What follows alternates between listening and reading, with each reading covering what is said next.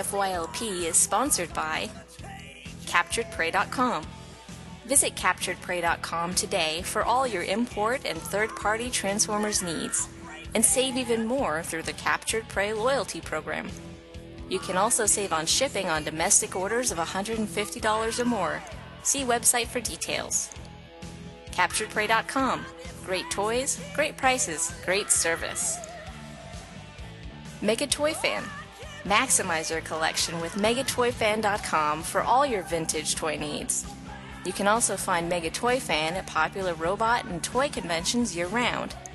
Minimize your costs and maximize your collection with MegaToyFan.com.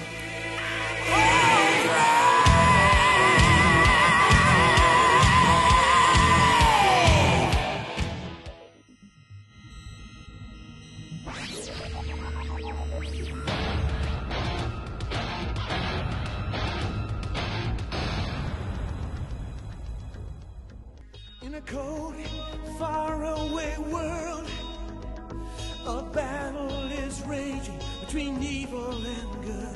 From the stars, Perceptia here. Welcome to Transformers for your listening pleasure. TFYLP for short. Join us and discuss the latest in Transformers fandom. Now, where did I put that chorus stop? Ratchet, will you take the chorus stop? Transformers, defenders of truth, robots who fight in disguise.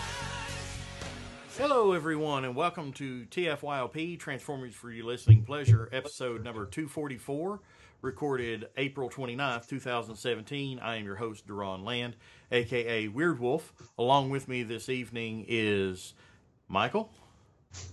What's up? I'm going to go out of order here. Sergio. Good evening. And a big round of applause and welcome back to our very own original TFYLP cast member, Natsume. Welcome back tonight. Thank you for having me back. I don't know if you can call me original when you guys did those episodes beforehand before it became TFYLP. Yeah, well, I mean, as TFYLP, you are an original. Just forget that the Duran, the first 24 or whatever episodes exist. No, don't forget those exist. Before the reboot.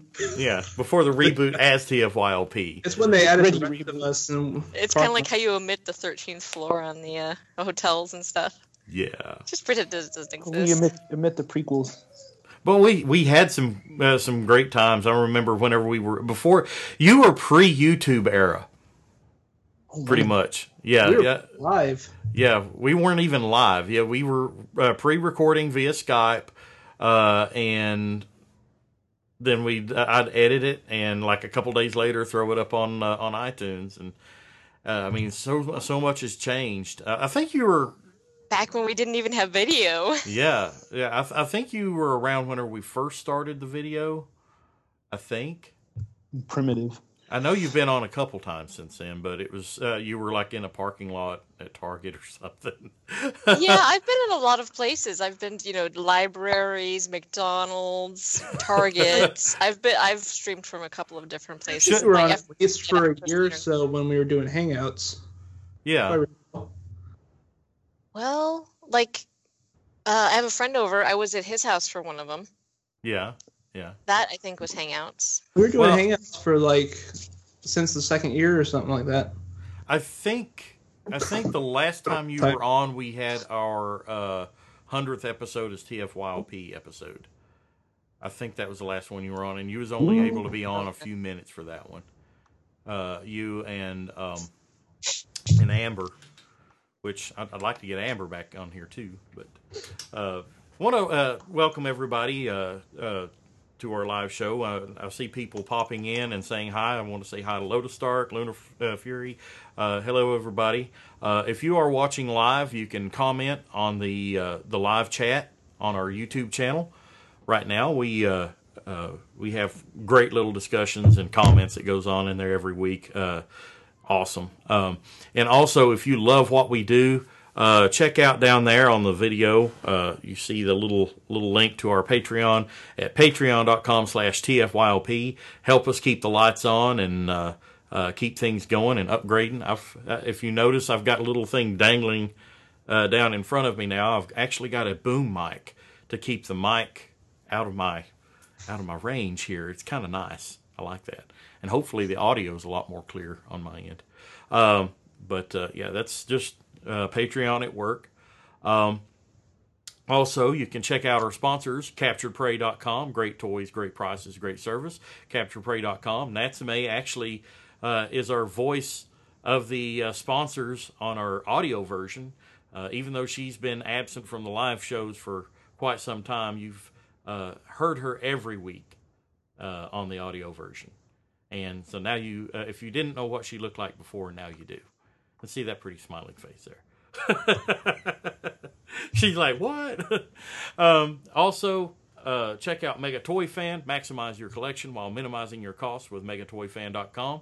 You can find Mega Toy Fan at all the popular robot and toy conventions year-round, such as TFCon Canada and USA coming up. So if you have a vintage figure that you are looking for, hit up Mega Toy Fan, and I'm sure he can help you. Even if it's just a little missile, it's like if you're missing a gun off of something other, send Mega Toy Fan a message, and I'm sure he can help you out with that. So tonight's episode, we're going to do something a little bit different. If you notice, we kind of got a change up of the cast here. The idea of tonight's episode is that we're going to look at the fandom and the hobby from those of us who are fans that are under 30. Obviously, I don't fit in that category. I'm an old man. I'm getting up there with Don and Brett. You know, even though I don't recall Barney Rubble and Fred Flintstone and everything. I'm sure they do. But you guys, you're more the Jetsons type, I guess. No? Yes? I remember watching both, but then again, we had like Boomerang and stuff like that, so I remember like the old Looney Tunes cartoons with the Wile E. Coyote and like none of that stuff was airing when I was alive, but they kept replaying it, so well, it's all replays whenever I saw it too. Right. But see, Don was there before it was conceived, so you know. He's probably just sitting there. I hate you guys. We love you, Don.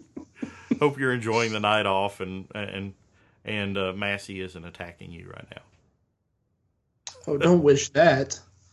Don't wish for a Massey attack. No, you don't wish for no Massey attack. You want Massey attack. You don't want him injured. Do we? Are you sure? You want to cause bodily harm to Headmaster Don? What's he ever done Not to you? Me. I want Massey to. it's the stick. But yeah, tonight we're going to be looking at the fandom and the hobby of collecting Transformers and being a Transformers fan from people who didn't grow up with the brand since day one. I remember the very first day that Transformers aired and walking into the stores and seeing them for the very first time as the first time that they were on the shelf. You guys, they've always been around. So let's start with going from youngest to oldest and kind of tell each other. So let's just. I'm trying to think of a good way to have this organically go, and I guess we'll start out telling our age and then your first memory of Transformers. Sergio, I think you're the youngest. Yeah. I'll let you go first. Okay, so I'm the youngest. Well, I'm the youngest tonight. Yeah, Jack's on the actually the chest. youngest. He's under 20 still, so Yeah. So I'm. he can't 20. even drink. No. Yeah. I can't either until August. So I'm 20, and I think my first memory was seeing RID on Fox Kids. Was it on Saturday mornings? That was the earliest memory that I can think of. So your first introduction was basically Car Robots RID. Mm-hmm. Yeah, I was like 4 or 5 years old at the time. So they were trucks, not monkeys. No, I was not fortunate enough to live during the era or at least memorably. I was alive, but not old enough for me to actually remember when they had fur. When the Beast Wars era, huh? Yeah, because Beast Wars came out in what, 96? Yeah. Yeah. Ran through 2000, early 2001. I wasn't old enough to actually remember it. I probably could have seen it. I probably don't remember. Yeah, it just is before your formative years.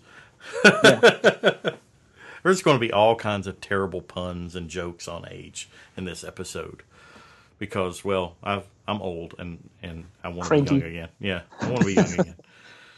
But Natsume, I think you're the next youngest. Right.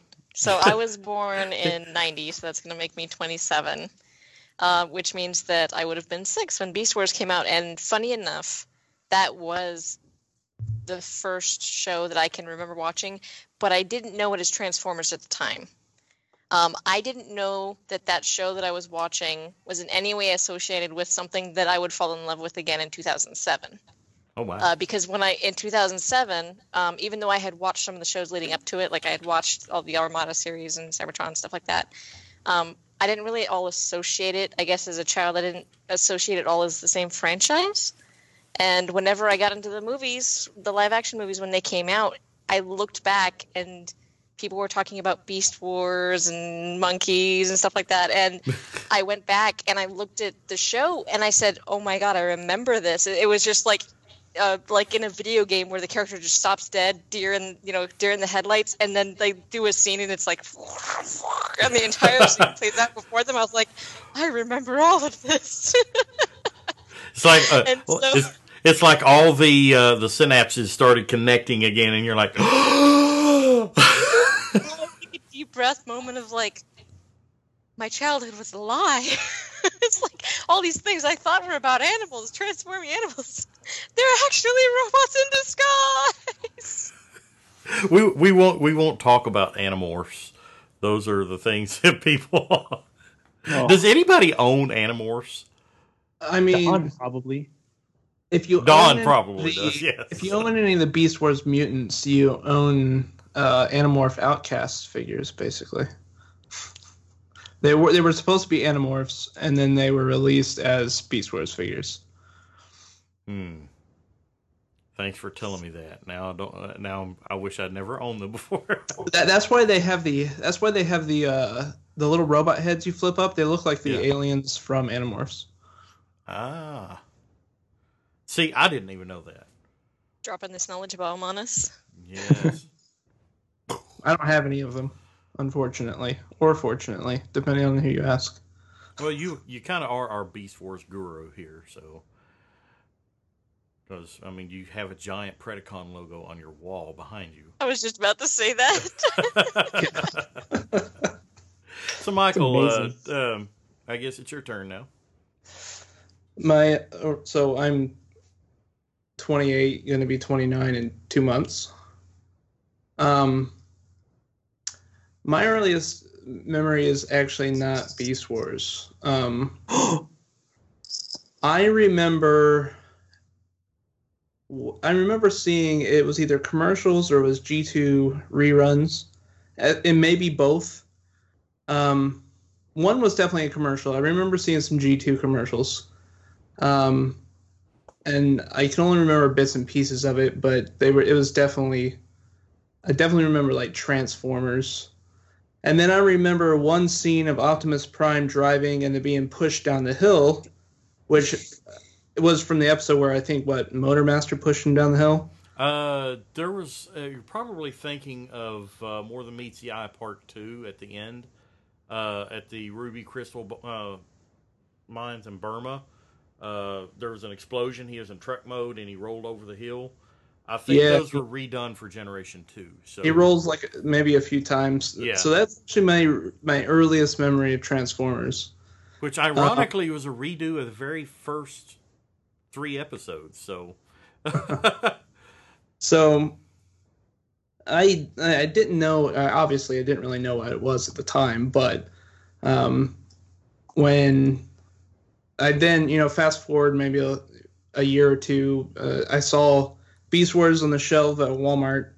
Asked my grandmother to buy me the pterodactyl because I was a kid who loved animals and loved dinosaurs. And so Pterosaur became my first Transformer. And then I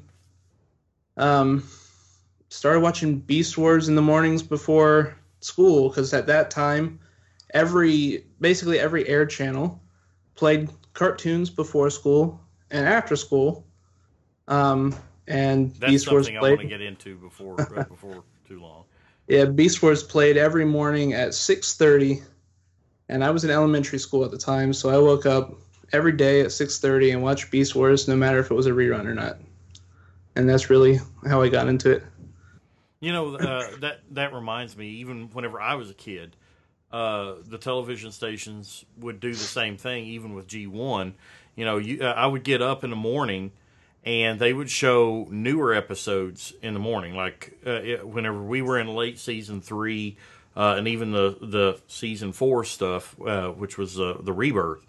They showed all the new episodes in the morning, along with the new episodes of G.I. Joe. And it was like, I remember there was a few times that I was watching the cartoon in the morning, and I was ready. I would get ready early, watch it, and the school bus would be pulling up, and I'm like, damn it, I can't see the rest of it. And I'd have to run out to catch the school bus because I was inside watching my cartoons, But then whenever I got home of an evening, they would show older episodes. You'd see like Transformers, G.I. Joe, Silverhawks, things like that. So yeah, we still had the morning and afternoon cartoons. And I'm wanting to say they did that up through the early 2000s, wasn't it? It started to peter out around Beast Machines, because I remember Beast Machines being only on Saturdays, and I ended up not watching a lot of Beast Machines. One, because as a kid I hated it, and two, as a kid I would go out and play with my friends on Saturdays, so I didn't watch Saturday morning cartoons. So I think it was around. And what was Beast Machines? Beast Machines was like 2000. 2001-ish, yeah. So yeah, it was around that time that they phased out the morning and afternoon cartoons and went to just Saturdays. And I think WB Kids did Friday afternoons for a little while there, but now kids have channels dedicated completely to cartoons. And we didn't really have that. And Netflix. Yeah, Netflix is a whole new beast now. It's like a la carte everything. I actually see Netflix, Hulu, and even PlayStation View. I mean, I'm not doing it right now just to save money, but I love the a la carte type deal. I mean, it's like channels at your disposal. The ones you want, the ones you don't want, you don't have to have. But, you bring up an interesting point. Back in the day, the way we were fed cartoons was totally different than it is today. I mean, even kids younger than you guys, and I'm using the term kids for you guys. Now, maybe Jack might not remember, the split schedules. But, we're going to take time to dig on him because he's not here. So, what about you, Nat? As far as the cartoons, how do you remember seeing them? Were they? Well, a lot of my earlier memories, again, are just kind of like snippets from a lot of shows, and I don't remember when I watched them. I know that around 2000 is when we moved from our old house into our new house, and that probably would have been when I've got my own television in my own room. So, everything else would have been down on the living room television before then. So that would have just been whenever the family let me watch TV. And after that, when we moved after 2010, that was when I was allowed to start spending like summers by myself whenever school would break for summer, I didn't go to like daycare for the summer. I would be home all day, and parents would be at work, so I would have everything to myself. And that's when I got into a lot of Jerry stuff. So Springer. I got to watch the Olympics for the first time. Uh, You sound like you were a very sheltered person there. well, as far as like it was just an experience for me to kind of be an adult to some degree, because your parents were letting you stay home alone. That's a big deal.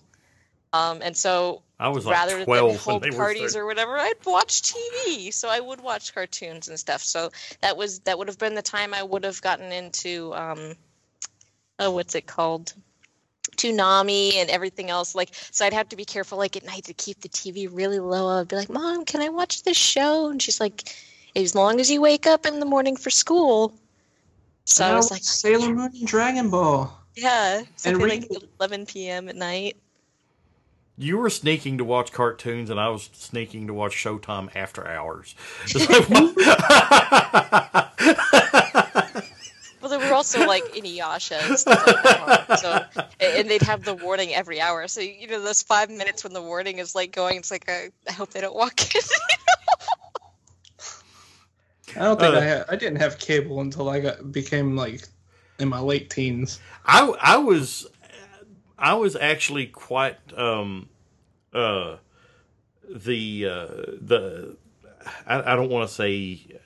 The first word came to mind was hacker, but it's not hacker. It's what I did as a early teen. I was probably 13 or 14. We were in Kmart, and this is back when Kmart was like a thing, before they were actually closing down everyone around me. But my mom and I were in Kmart, and they had cable TV tuners, and we had cable TV in the living room. Mom and Dad didn't have a TV in their bedroom. I had this crappy little, I want to say 12-inch old computer monitor that I was using. I had my Nintendo hooked up to it, and I got to studying the back of it, and I saw this cable tuner box at Kmart, and it was like $50. And I asked my mom, I'm like, Mom, can we get some cable and some of these connectors? I know exactly what I need, and I will go outside and I will split it off myself. I did. I went out, I split it off myself. I had my dad drill a hole through the floor of our trailer that we lived in, so I could, and I had him push the cable up. I split it off the main cable and brought it into my room, and with that cable box, I was able to watch cable TV in my room. But that was like the day. That was like the day. You sound much more tech savvy than I was. I don't know how long. Once I got TV in my own room, I had a tiny little TV with the two knobs on the side of it, and you had to tune it with the two knobs, and it had one on button. You had to pull the thing. I don't know how many years I had that TV before I got a projection, like a 24-inch or something like that. But I think I started off with like a 12-inch little tiny TV, and it was just that little old TV I had since I was probably 13, and I was playing Nintendo on it up until I was in college. It had every Nintendo system that had ever been put out hooked up to it. And whenever I got married, that was our very first TV set. And it finally died on us like a month after we got married. But the thing is, and I know we're digressing here and talking too much about television sets. No, let's keep talking about CRTs. I love CRTs. Yeah. It was one of those things that, and it does relate to Transformers, because one of my, the last hurrahs, like Generation 2 and everything, I was getting to the age where my mom would always say, okay, you're too old to watch cartoons. Let me watch what I want to watch. She wanted to watch her soaps and stuff of an evening.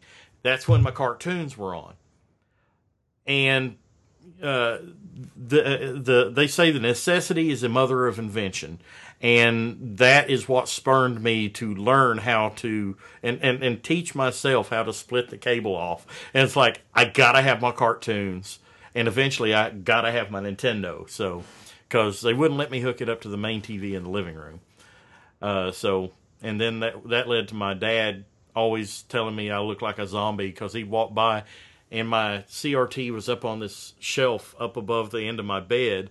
And here I'm sitting on the end of my bed. I got my neck craned up, and I've got the glowy eyes. You know? And he's like, "You look like a zombie." But anyway, go ahead. No. Let's stop talking about TVs. Sergio, your thoughts on catching Transformers on TV as a kid? Well, RID was on Saturday mornings, so that was on the weekends. So you don't remember the morning and afternoon weekday cartoons? Oh, I was getting to that. Oh, yeah, because I remember RID was on Saturdays, and Armada, it was after RID, right? If I remember correctly. Yeah. Armada, yes. Yeah, It was on. they came. Yeah, it was on Cartoon Network around like 4 p.m. And then on Saturday nights on Toonami, that's when they had the new episodes. But they would have the reruns during the week at like 4 or 5 p.m. That's what I remember watching. Something like that. Yeah, because Toonami was the stuff back then. Because it would have like this. It would start at like around 7 p.m. and then it'd be like, all right, well, there's 2 new episodes of Transformers Armada, or 1 new episode, and then after that, it'd be like, up next is Gundam Seed and Zoids and all these like mecha shows. And I just remember like that's what started my love for giant robots. Was that coupled with the movie The Iron Giant? Those helped. That's one of my favorite movies of all time. I know, it's amazing. I was so happy when they released that collector's edition on Blu-ray and it was on Netflix. I love that movie. Zoids. Yeah, I remember Zoids too. Zoids was awesome. I remember when they sold those kits at the stores. Natsume holds up. This is what's been keeping me sane the past couple of years. Is a couple of Zoids kits. I got a box of my brother's old like dusty Zoids down there. I've been wanting to buy the newer ones because they look awesome. Yeah, it was awesome, and they also had like Dragon Ball Z and all this like different anime that they had. But I remember I would convince my parents to let me stay up late on Saturday nights, and you would get like all the action packed like really good anime once midnight hit. That's when you get like the ones for like the teenagers. You get your Cowboy Bebop, your Big O, Inuyasha. You get all those like adult. Or not adult, but for the older fans. Edgy anime. Yeah, all like the edgy anime, and I was like, oh. Where they might actually say shit or damn once in a while in it. Yeah, right. Like the first time there'd be like, blood. Damn, whoa, oh, He said a cuss word. And then, yeah, so I have so many fond memories of just Saturday nights, just waiting because we didn't have cable until we moved to the new house, which was in February of 2000. And we got cable probably later that year. And there was one TV in the living room, and then one TV in my parents' room.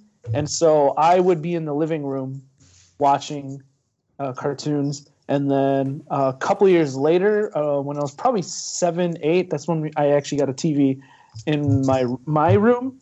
And the cool thing was, since I had older cousins, they'd get me hand-me-downs, and so my first game console was the Sega Genesis, and I still have it, and I still love it. Sweet. And that was what was connected to my TV. Talking about Transformers and big robot animes and everything, it's like it was the same way for G1 fans like me. We had Transformers, we had GoBots, Robotech or Macross. We had all these great shows.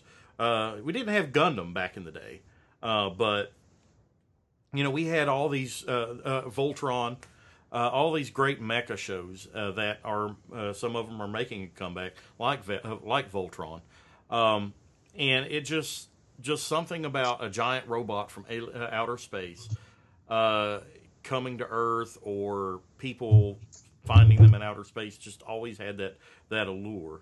So in that aspect, your upbringing wasn't too dissimilar from mine, even though it was 20 some years later. So let's take this and go a different direction. Michael, what would you say your first exposure to the toys? You said Pterosaur was your first, right? Mm-hmm. Whenever you went into the stores, what was it like to walk into the toy stores? We've said time and again on here how as a G1 fan, we could go onto the aisle and it was no joke. Transformers literally would take up either a half or an entire aisle. Now it's like a 4-foot section or less. So pegs. Yeah, I know it's difficult to fathom, but at one time this was true. I mean, you walk onto an aisle and it was all Transformers, and it was beautiful. But was it like that whenever you went in? I'm trying to remember, because I did most of my my toy shopping at a Walmart, and it wasn't too dissimilar from Walmart's now, except for it wasn't a super Walmart. And I know those still exist in a few places, but I know they're rare. The hometown market stuff. Yeah. Well, it was basically no groceries. Yeah. Right. Department store only. Yeah. And they closed at 9:00. Yeah. I think I remember the sections being bigger than they are now, but I don't remember them being too much bigger. I mean, you have to remember that Beast Wars was the second coming of Transformers, basically. It had died at that point. So they weren't exactly giving it, premium space, but it got a pretty good amount of space because it hit it pretty big. But I don't think it was too dissimilar from now. It probably maybe had like a 12-foot section instead of the 3-foot section you have now, but 2 pegs if we're lucky. Yeah. I don't remember it being too drastically different. So you're the oldest out of the younger ones on our cast. So we've already established that by the time you remember them on the shelves, it wasn't too dissimilar from what we have now. In your opinion, let's were always better stocked. That's for sure. There was never empty pegs. Yeah. My friend and I talked about this the other day. It was probably back when they still had backstock in stores. Yeah. Well, I'm gonna open up the floor to you guys, since this episode is about Transformers fans 30 and younger. What are the topics that you want to hit on? I don't want to drive the entire discussion and have it all around, the older fans looking at the younger fans. What do you guys want to talk about, Sergio? Well, I definitely want to mention our views on the cartoon shows before our times, like G1 and I guess Beast Wars, because I really wasn't old enough to remember it. The toys and how we view the toys, I guess.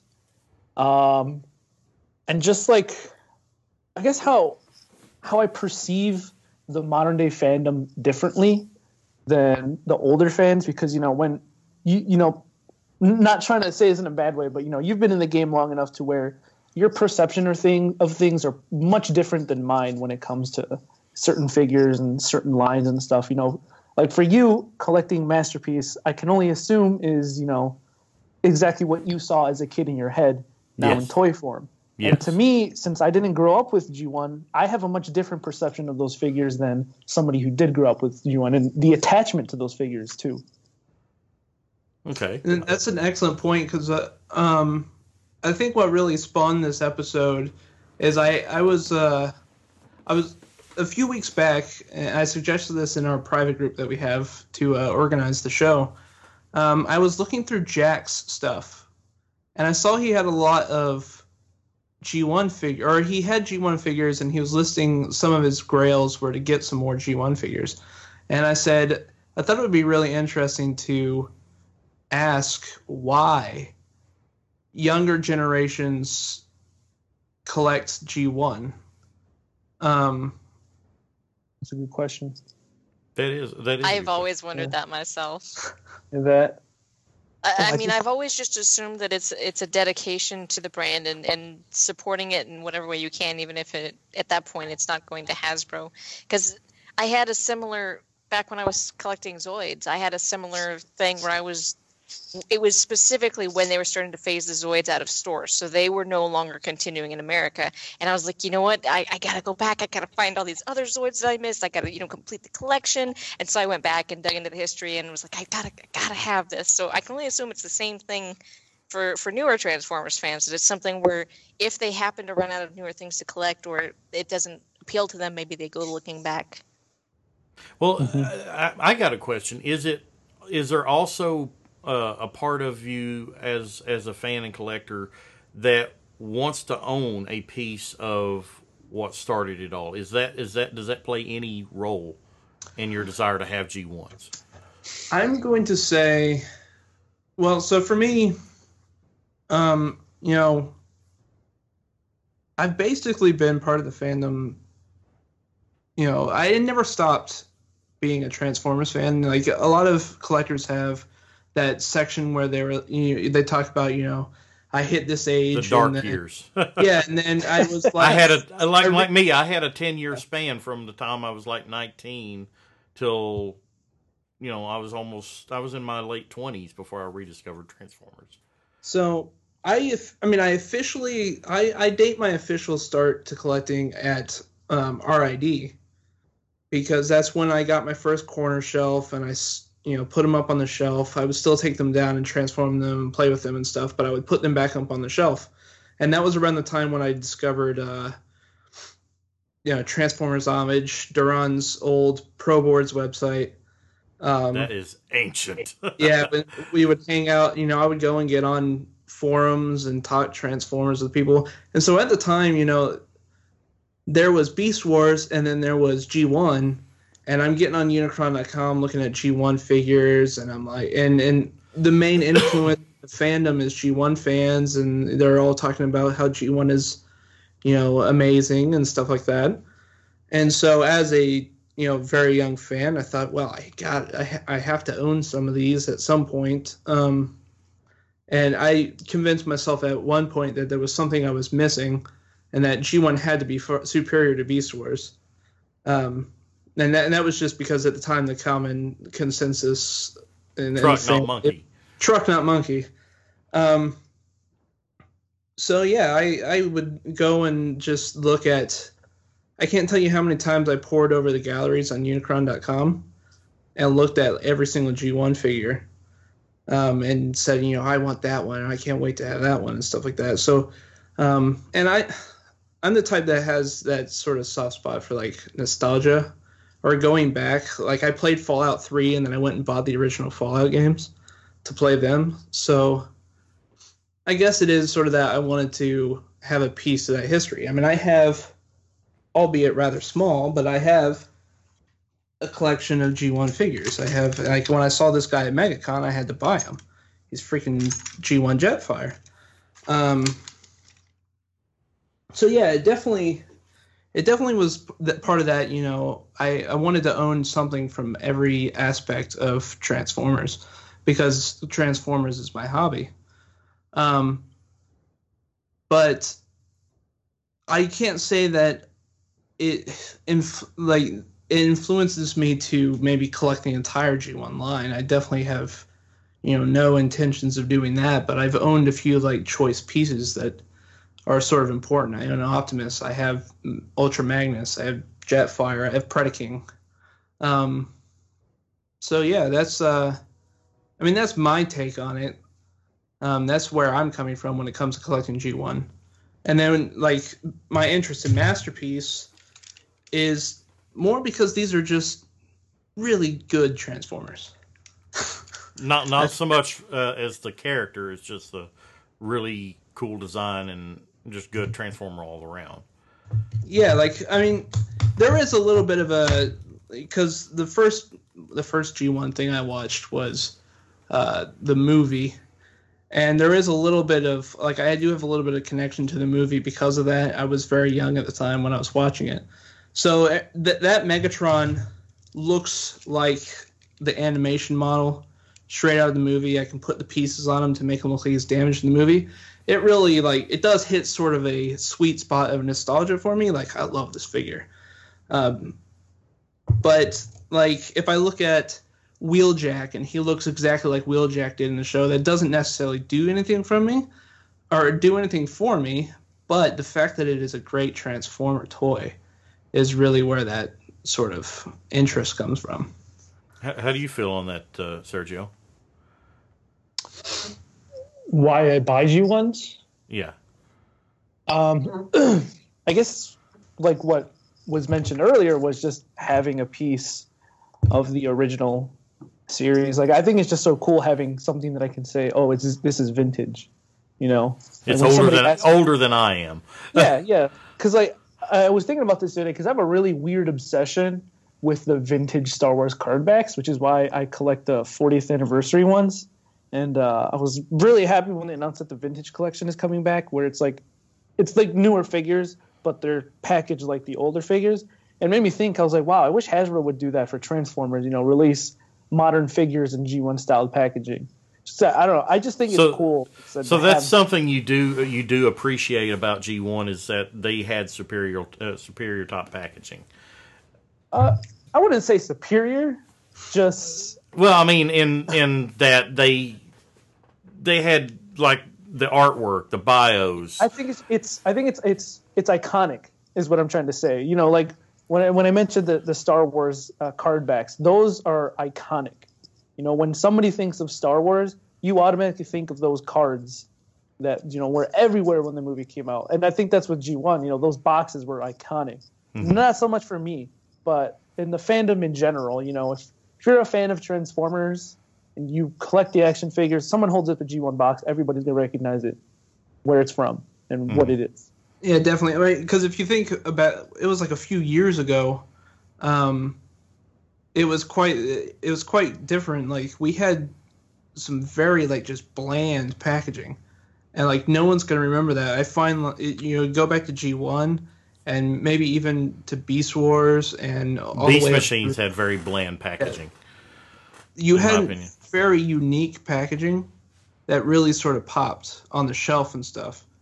And you know, they sort of that I feel like that aspect of the toys is lost on this generation. Like, I find them not to be that interesting anymore. Like, I take it out of the box and I throw it away.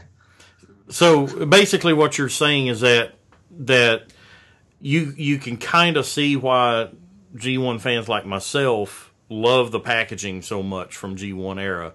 And you see what's missing, but you don't really have that connection to it. You understand it, but you just don't have that same connection that I have to it. The closest thing recently that has been really nice packaging from Hasbro has been like the premium gift sets, and they've had those really nice art on the front of them. Mm-hmm. I mean, that packaging is like I need to keep this packaging. It's really nice, but. Yeah, it's well, even where is it? I don't know. It's hiding around here. When they did the Fall of Cybertron G2 Bruticus, yes, I absolutely love that thing. The G2 packaging, like I have no real connection. Thank you, Rick. Yeah, I have no real connection to G2, but that packaging is fantastic and like just 100% like 90s. Just like Sergio said, iconic. Exactly. It is iconic. And so when I started working at Ripped, my boss is a very, very serious collector, and I'm extremely jealous of his collection. I'm really lucky to see it every now and then. And he's what really, I guess, I don't want to say started, but he kind of added fuel to the fire. I have a really weird love of Diaclone. Unfortunately, it is extremely expensive, and I don't think I'll ever own more than one piece. I don't have any. I don't have any vintage Diaclones. I do have a ton of like their homages. You know, like I have all the most of the Masterpiece repaints. I think Jason handed me his Diaclone Grimlock, And he said, "Here, transform this." I'm like, "Are you crazy?" Yeah. I remember he has like, my boss is weird. He's got like 3 of the Diaclone, I think it's the Joustra ones from France, the Thundercrackers. And he handed me to one. He's like, "Here, take a picture and post it in your Transformer groups." And I was like, whoa. He's handing me like a $2,000 toy just to take pictures of. I was like, I sent the picture to my dad. I was like, "Dude, this thing costs more than my car."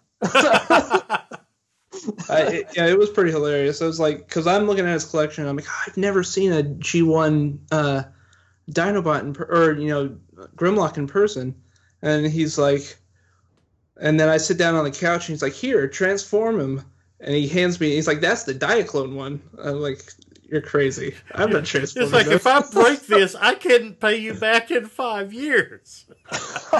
Yeah, so I loved whenever I would go to TFCon and BotCon, and I think it was Artfire, that one vintage toy dealer. Man, his booth, wow. Mega Toy Fan? Oh, man. No, this... Mega Toy Fan. You mean I Am Ratchet. There's this other dude that I follow his Instagram, and he posts, excuse the language, but a lot of toy porn. Yeah. Oh, man. I'm always scrolling through his feed like, wow, this is some amazing stuff. But I just remember, like, I had my hands behind my back at TFCon because I was like, I'm not touching any of this. This is all worth, like, more than my house. This whole booth is worth more than my house. So it's just weird how, like, I have zero connection to these Diaclone toys. I was nowhere near born when they were out.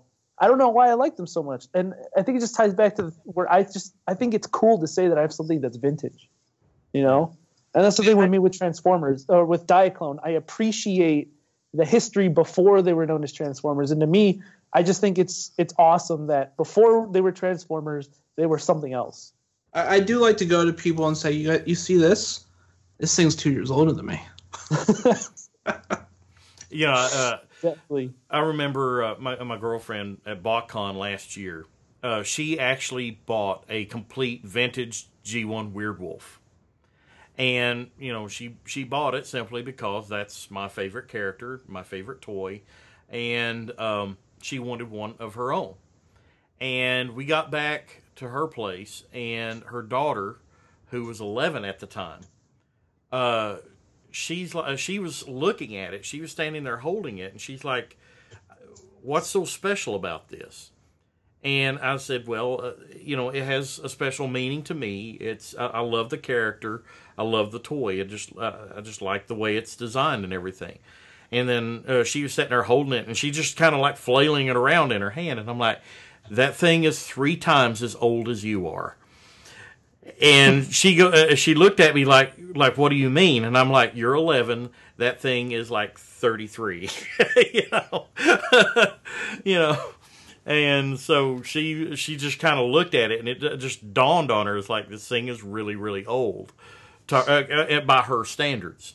And to me, that whole magic about it is completely foreign to me. I mean, I grew up with, I was there from the beginning, so there's no Transformer technically that's older than I am, even the Diaclone, and that's scary, So, just that whole outlook on it is totally foreign to me. I have no way to relate to looking at the toys in that form.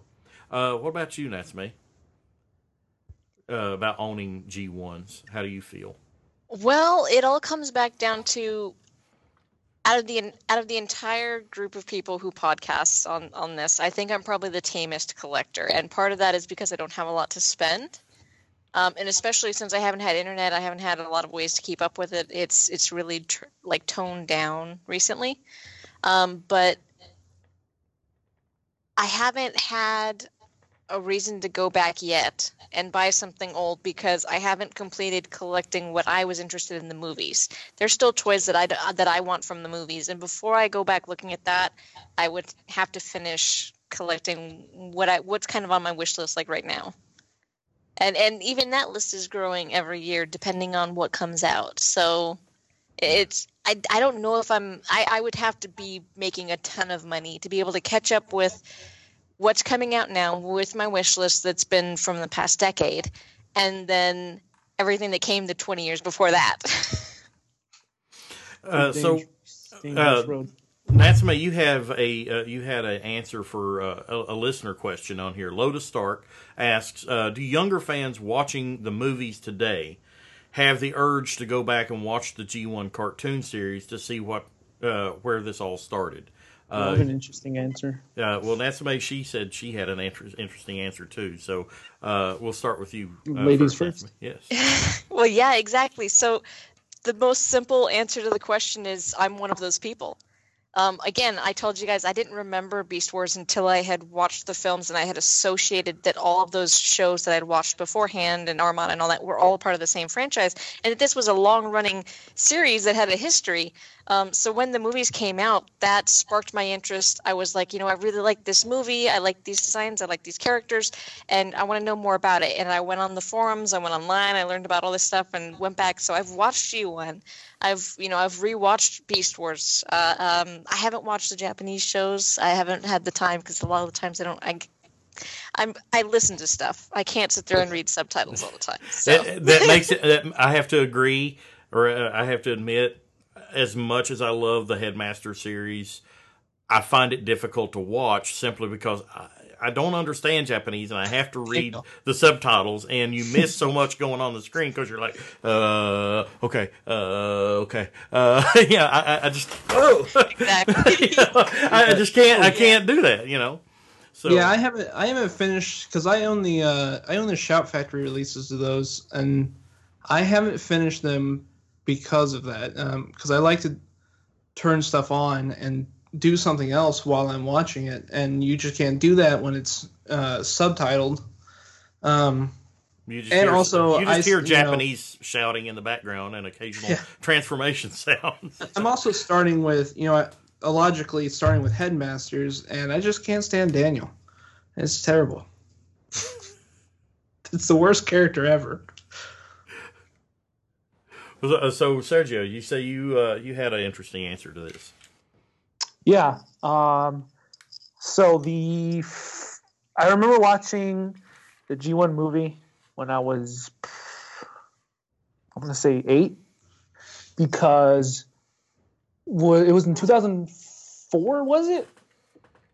I don't know if it was 2004 or 2006. The Sony BMG release? When they came out, I remember having it on VHS, so I don't remember. Oh, it was the Rhino release. Yeah, I had that one because I remember at the beginning they had like the ads for Gem and G.I. Joe. Yeah, but I think it was the VHS. Yeah, I was born around the time where VHS was still a thing. Yeah. So I remember watching that because I remember it was around the time Armada came out, and then we went to Walmart one day, and I saw the VHS tape, and I like begged my dad. I was like, buy it for me. And he's like, well, you watch it on TV already. I'm like, yeah, but when it's not on, I can just watch this. And I remember going home and watching it, and it was just amazing. But I had like no idea what it was because I was like, why do these Transformers look different from the ones on TV? I had no idea what G1 was. I had no idea what G1 was until I was like 13, 14, when I actually decided to Google history of Transformers and stuff like that. And the funny thing is, my younger brother, who is now 14, but at the time he was, I want to say like 10 or 11.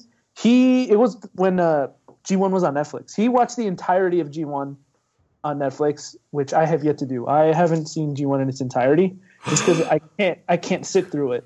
It's just so cheesy, and it's just like I just can't sit through it. It's hard for me to sit through it. But you sat through RID, and it's cheesier. Yeah, but I was like 4. Yeah, but it's anime. It's anime cheesy. Yeah, it's anime cheesy. It's a different kind of cheese. Yeah, the anime cheesy is different from Powerglide riding a carousel cheesy. But what about Powerglide's heart, man? Which I don't blame G1 because I mean like every 80s cartoon was basically cookie cutter. Like you had your villain who would announce his plan, and then they would foil the plans, and the next episode was the same thing, but it would take place in a different location every episode. It was the same plot over and over again. Mm-hmm. And so I'd be like watching this. So like the episode where they went to a planet where everybody was singing. I was like, I can't watch this. Like, this is painful to watch. Oh, the Carnage in C minor? Yeah. It was so painful to watch. But you the didn't movie- like Soundwave and Galvatron flying along holding hands? You didn't like the giant giant broadside falling on Devastator? You get didn't how, like, like Ultra Magnus picking up Hook and Scrapper and knocking them together like toys? The cartoon was so much different from the movie. Like, the movie is like, it's got explosions and hair metal and 80s rock. I was like, this is so much different from the cartoon. Oh, When I the started watching soundtrack, Had a much bigger it's budget. the soundtrack is great for the movie. I have like Prime. I have Amazon Prime, so it's part of Prime Music for free. And I'll queue that thing up and just listen to it. It's so good. Really? I didn't know it was free on there. Yeah, if you do Amazon Music, you can get you can do the Prime music. It has a bunch of free music, and it's part of it. You obviously can, you can download it and everything, but when if your Prime membership lapses, you can't use it anymore. Yeah, I have Apple Music. It's the same thing. Once it expires, you can't listen to it. But I mean, it's like $5 a month, so it's cheaper than paying $1.99 per song. So your view on the original cartoon is basically it's cheesy.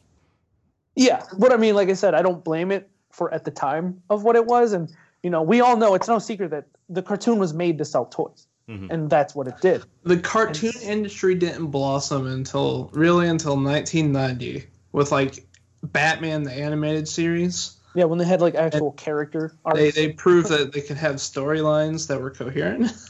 Coherent storylines and sell toys. Children Dark could remember coherent. things from day to day. Yeah, so one day I've been telling myself that I need to watch it in its entirety soon because now that I think it's Shout is re-releasing. Carnage in C minor. You weren't very far from the end of it. I started it, well, before that I would watch random episodes, and then I actually started in chronological order. So I've seen stuff that's, like in season 4, but I haven't seen I haven't seen it all in order. And I haven't seen every episode. It was really spotty from what I was watching. Because before I started to sit down, like, okay, I'm going to watch it start to finish, I would just pick random episodes. I have to say there is something about watching it in order and getting... I know that there are some continuity issues along the way. I'm not going to deny that there are continuity issues because there's technically two different ways of the way Megatron was created. Like how season 2 just ends and then season 3 picks up and you don't know what's going on. Yeah, without seeing the movie, it's like completely lost. But watching it, if you start with More Than Meets the Eye, and then right after, I think it's Bot was the last episode of season 2, then watch the animated movie, and then watch Five Faces of Darkness starting, season 3. I think it adds to a little bit more enjoyment, and you have a little bit more connection to how the story flows, because they do refer to between things. The movie and then going into season 3. I think that's the biggest required order in the entire series. Is you can't go from the end of season 2 to season 3. You have to watch the movie because you'll be going, what the hell? Yeah, you have to. It's such a U-turn. Who the F is this Rodimus Prime guy?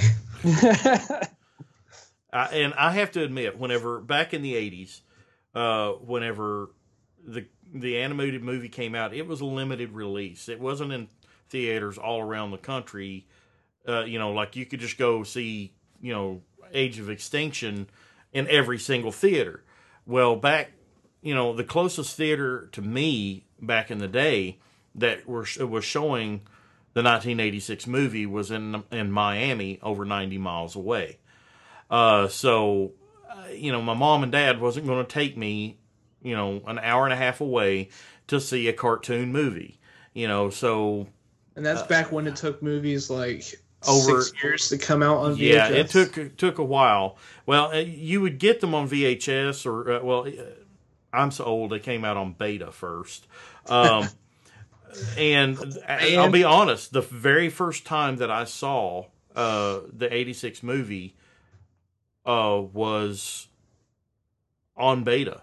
And it was a really worn out copy of it. So some scenes were completely not watchable. You could hear it, but you couldn't watch it because the magnetic tape had been worn out so much by other kids watching it that it it was a rental tape. So I mean, so many other kids had watched it.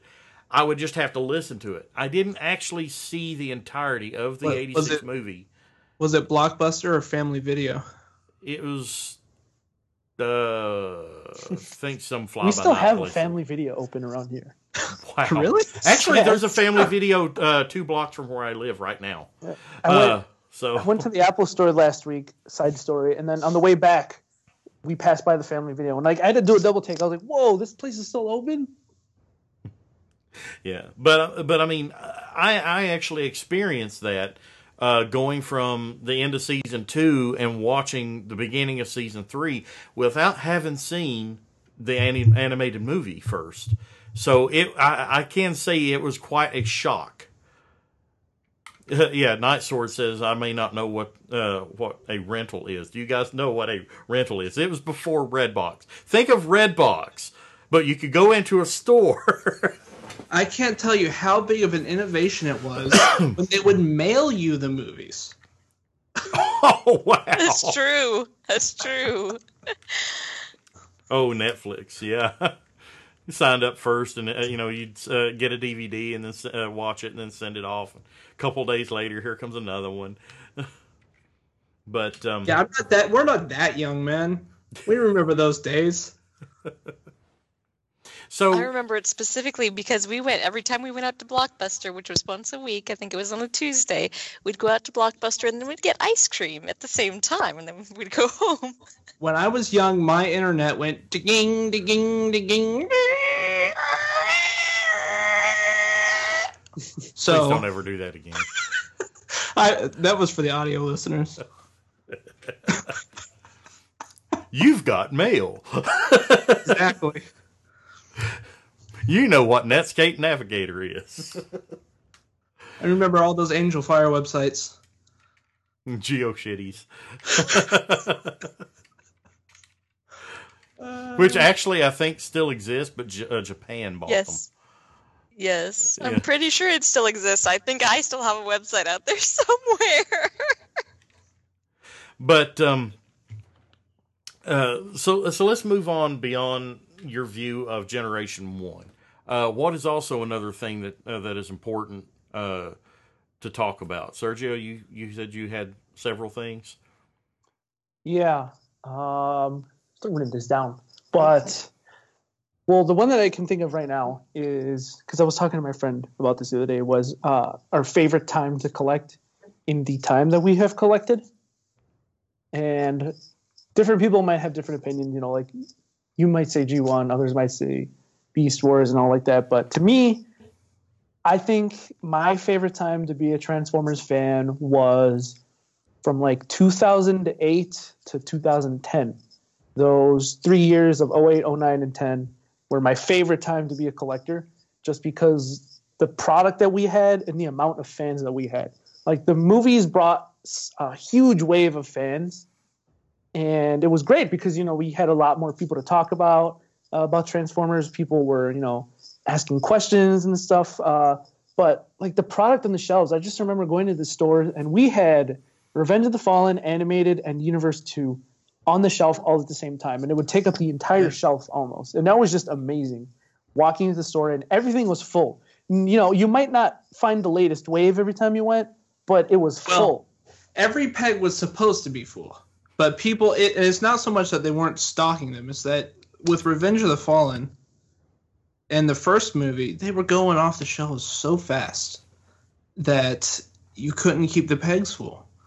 But yeah, I mean, I remember that was the time period where the whole entire aisle was Transformers, and it was amazing. Yeah, like I remember in the first movie, the Target by my house had both sides of the aisle, and they had like those big displays and stuff, and it was just amazing just seeing everything, walking there and seeing the pegs just full of Transformers. It was just like, I wish I could do that again. And unfortunately, it's not even just Transformers, but just going to the stores, it's like it's all empty. It's not just Transformers. There's all other lines. You can barely find stuff on shelves now. But to me, that was my favorite time of collecting, and I wish I was older, because at that time I was still... How old was I in 2009? I don't even remember. I was like, what, 12, 13? So I wasn't even old enough to get a job. God, I'm so old. I wasn't old enough to have a job, so the only thing I could buy Transformers with was, allowance money. I remember I used to mow the lawns for my neighbors, and they'd give me like $10, and that's what I would use to go to the stores and buy deluxes and stuff. So I wish that I could go back, older, with when I started working, when I started seriously collecting, because now that I look back, we had it really good around that time. So, we had so you're basically saying the same thing now about figures 7 to 10 years ago that G1 fans were saying about 10 or 15 years ago. I wish I could go back to when I was a kid and get, with the money that I have now, and get the toys at the prices then, because it was a smorgasbord wherever you went. I remember when... So some things change, but some things never change. Yeah, because I think everyone feels that way. I've felt that way, because I can remember back when, a deluxe was $9.99 and the basic figure was like $4.99, and it felt like, and back then that felt like a lot of money. But, right. But now it's like the deluxe is a whole day's work. $4.99 for a figure that's about the size of a deluxe figure now. Yeah, it's not so much that I think I enjoyed the community more than anything. Obviously since 2009 or 2008, social media has grown vastly, and the fandom evolves as social media evolves. But around that time, us, especially while we're here, especially the YouTube community around that time, there were so many reviewers and so many personalities on YouTube that just made the fandom great. And there's a lot of them that don't even collect at all anymore, and a lot of people in person.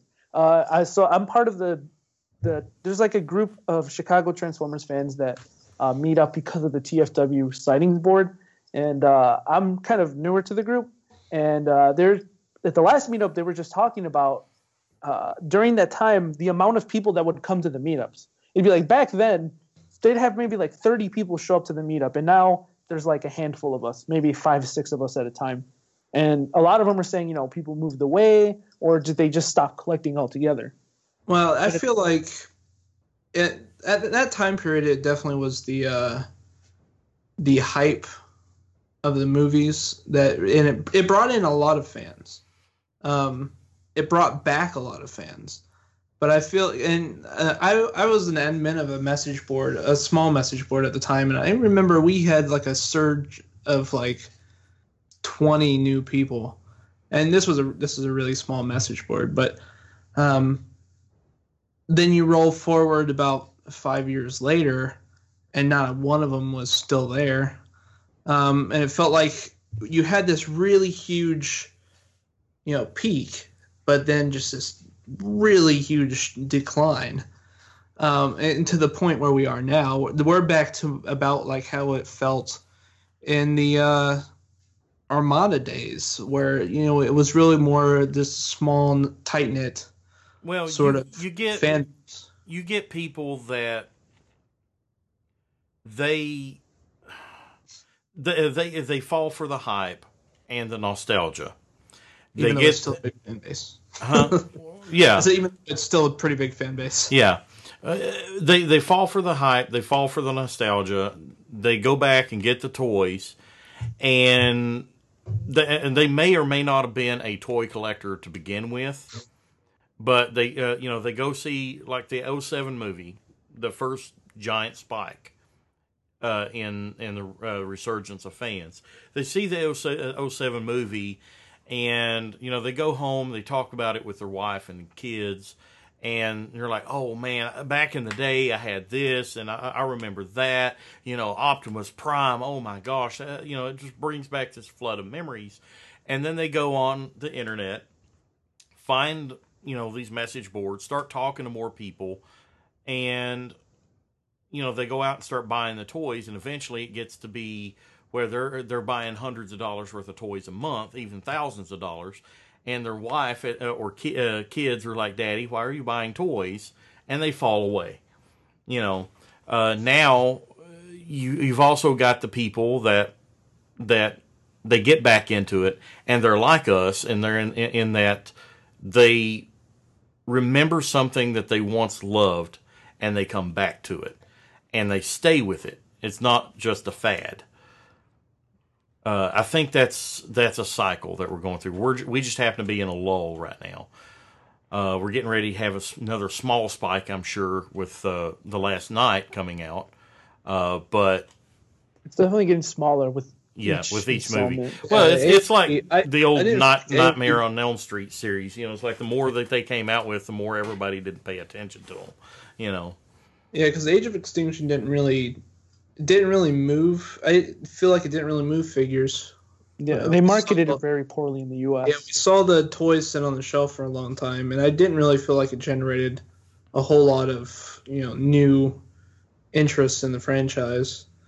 And unfortunately for our fandom, the movies are sort of a shock to sort of our maybe fading existence, and not that the fandom will ever fade, but if you go back to something like back in the Armada days, like to be a Transformers collector was sort of like you came out of your dungeon every now and then, and people were like, what you collect toys? That's weird. And with like 2007 movie and the Revenge of the Fallen movie, and maybe even some of Dark Side of the Moon, suddenly everyone was like, "Oh, awesome! I remember having all those as kids, But it feels like we're going back into that Transformers. People don't know that Transformers collectors are a thing anymore. Like I feel like we're back in that stage of existence, which was like the Armada Energon days of existence. It's like, are you buying these for your kid? No, they're for me. I get that question all the time. You need a gift receipt? Nah. Except for now, at least, when I'm going to buy them, I'm not with my mom, and she's not like, oh yeah, he has hundreds of them. And I'm like, it's like, no, and you're like, no, I have hundreds of them, and they're in glass cases. You say it with the deepest voice possible. Dusty. No, I have. Now, yeah. Yeah. Well, I mean, now it's just like Sergio said. No, I don't need a gift receipt. Yeah, right. It's just like they're going to return it. It'll be whatever fine. you say, whatever you do, don't say it with this tone of voice. Yeah, I have hundreds of them and everything. You want to come see them sometime? Surely. Yeah. Yeah, I have to feel the person I'm buying this for doesn't have it. It's fine. Yeah, I don't know if you guys read that article that Maz posted earlier in the week, speaking about the pros and cons of being a collector. And one of the cons that he mentioned was one that we touched upon before, which was, I guess, is our hobby really socially acceptable? And that's one thing that I think can be mentioned again, is how my age versus, Duran, when you were my age, I guess the differences between how people viewed you versus how people view me, it's very different, because nowadays we have, the geek culture is so mainstream now. Geek chic. Yeah, it's so mainstream now. It's where most people, when I talk to them and, they ask me my hobbies and stuff, and I'm like, oh, I collect Transformers, most of them right away, they're like, whoa, cool. Like, you got pictures and stuff like that. Whereas, correct me if I'm wrong, but you probably more often than not were like, people were giving you weird looks. Yeah, I definitely remember going on the toy aisle, and if you saw another adult collector picking up toys, it was kind of like that like you acknowledge that they're there, but you didn't make eye contact. Well, you didn't know 100% that they were a collector. You had to make the cues and kind of cue each other in slowly. Like, you can't give too much away so they can just automatically be like, what are you doing? It has to be kind of... About the only place that you could do that without feeling fear of saying, is this person here an actual collector, or are they buying for their kids? About the only places you could... that you could get away with just going up and talking to somebody about it would be like Toys R Us. I remember when the commemorative series reissues first came out, going into Toys R Us and seeing like Thundercracker and all of them on the shelf, and you go in and there's another adult standing there looking at them, and he's already got 2 or 3 in his hands, and he's trying to decide which is the third one that he wants or the fourth one that he wants. You pretty much know this dude's like me. But whereas you're in like Walmart, you got that one guy that's kind of like sifting through pegs. It's like, is he a collector, or is he just looking for a specific one for his son? Yeah, or you stand a few pegs away and you flip through them too, and it says, "I just can't find so and so." And you're like, "Yeah, me neither." Yeah. Maybe saw one at Toys R Us down the street. You should go check there. So, I'm going to address the white elephant in the room, and feel free if you have anything harsh to say, then say it. Just be open about it. What are your guys' thoughts on the older generation than you, us G1 fans that's been around since the beginning? What do you feel about us? What's your viewpoint on us? Nat's mad. She looks like she's something's on the end of her tongue. So it was really interesting coming in 2007 when the movie was a hit thing. You had a lot of fans that weren't necessarily happy about all these kids that were coming in and taking the fandom and taking Transformers in a different direction because they were what the movies were catering to. The movies didn't look like G1. And at that time, I felt like there was kind of a divide between the G1ers, and they felt like all the movie kids were just a fad, which, as we've talked about, some of them were. But it felt like there was a divide there, and it was that way, I think, until like the third movie, when it came to be kind of, well, these movies aren't stopping. We may as well just let them join us, and they're still here at this point. So 6 years later, and now we're at 10 years. So I feel like now, especially ever since I joined TFYLP, I felt like that was a big. These guys aren't like the vocal minority that were on the forums or wherever that would openly say the Bay movies are trash and we need to throw all the toys in the fire and we just need to forget about the past couple of years and all the money that it generated or whatever and move on with our lives and go back to G1. That was the only good time was G1. So and there are some of us like me. I mean, I picked up a movie figure. I did. I caved. I know I said I wouldn't, but I gave it a chance, and I picked up. Everybody does that. I picked up Barricade, and he's okay, but I'm not so blown away that I'm like, I got to get the rest of these. But it wasn't Human Alliance. Oops, sorry about that. Human Alliance Barricade, who has that pop out saw blade, and he has the little frenzy. That I have to admit, Human Alliance Barricade is pretty awesome. I can't remember if I had the Barricade. I think I always wanted Barricade, but I think I never had him, and which was a shame. I still to this day, I've never hated the movie aesthetic. I had a lot of fun with the first 2 movies, seeing them in the theater. Even with the first 3 movies, I think I had a lot of fun seeing them in the theater. Even though by the third one I was sort of worn out, and collecting them even, but. I have always, like Barricade, I've always loved his design. So like if they released a good, like with this Masterpiece line releasing from movies, if they released a good Masterpiece Barricade, I would probably cave and buy it. I might cave and buy the Masterpiece movie stuff anyways, because You know, I think it was in reply to something you said on the Facebook group, Michael. And for those of you who are listening, if you're not a member of the TFYLP Facebook group, you can join at facebook.com/groups/TFYLP. Find out anything you want to know about TFYLP. Interact with the cast and crew as we post on a daily basis. We share photos, likes and dislikes, and everything without any judgment that you find in a lot of groups. Now, and also latest episodes of TFYLP, we link to them on there too, and you can talk about them. Also, going back to what I was saying, you know, Michael, I was telling you, you know, I don't hate the movie designs. It's just that I'm not a huge fan of them. I like certain designs. I do like Prime.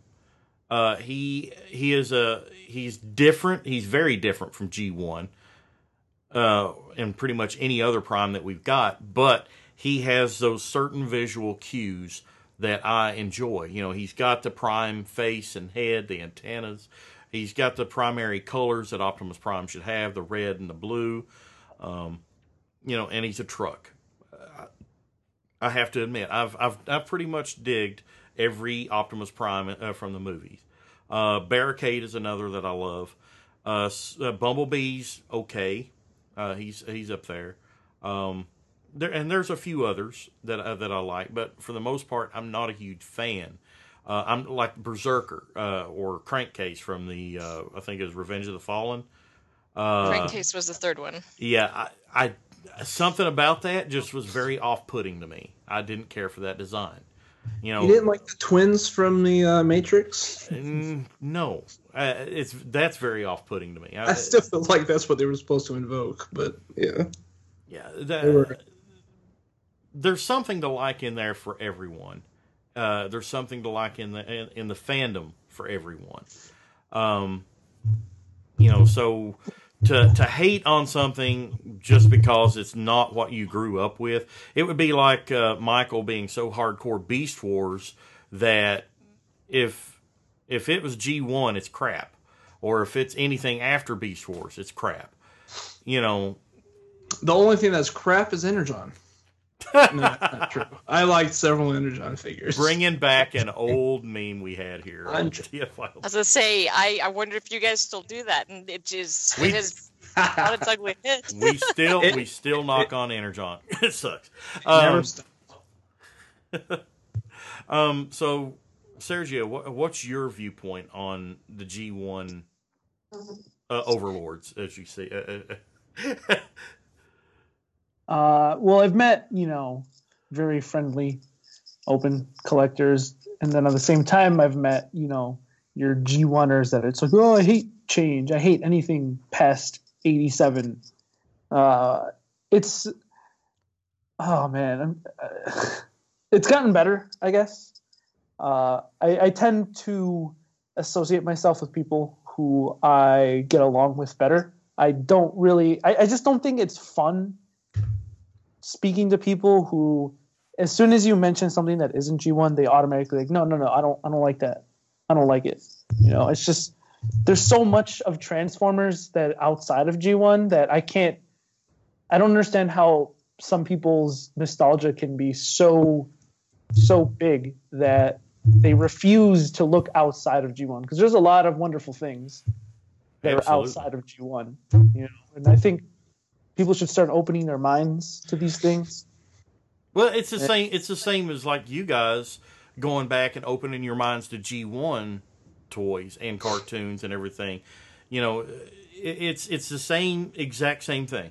You know, us G1 fans, there's something I can honestly say in every single Transformers generation, there's at least one toy that I absolutely love. You know, I absolutely love. You know, and there's nothing wrong with somebody who has not grown up with G1 going back and becoming a fan of particular characters or toys. You know, which one of you was it? Michael? Was it you that liked Ultra Magnus? Was it Ultra Magnus or Shockwave? Shockwave or somebody, G1 character that's just one of your favorites?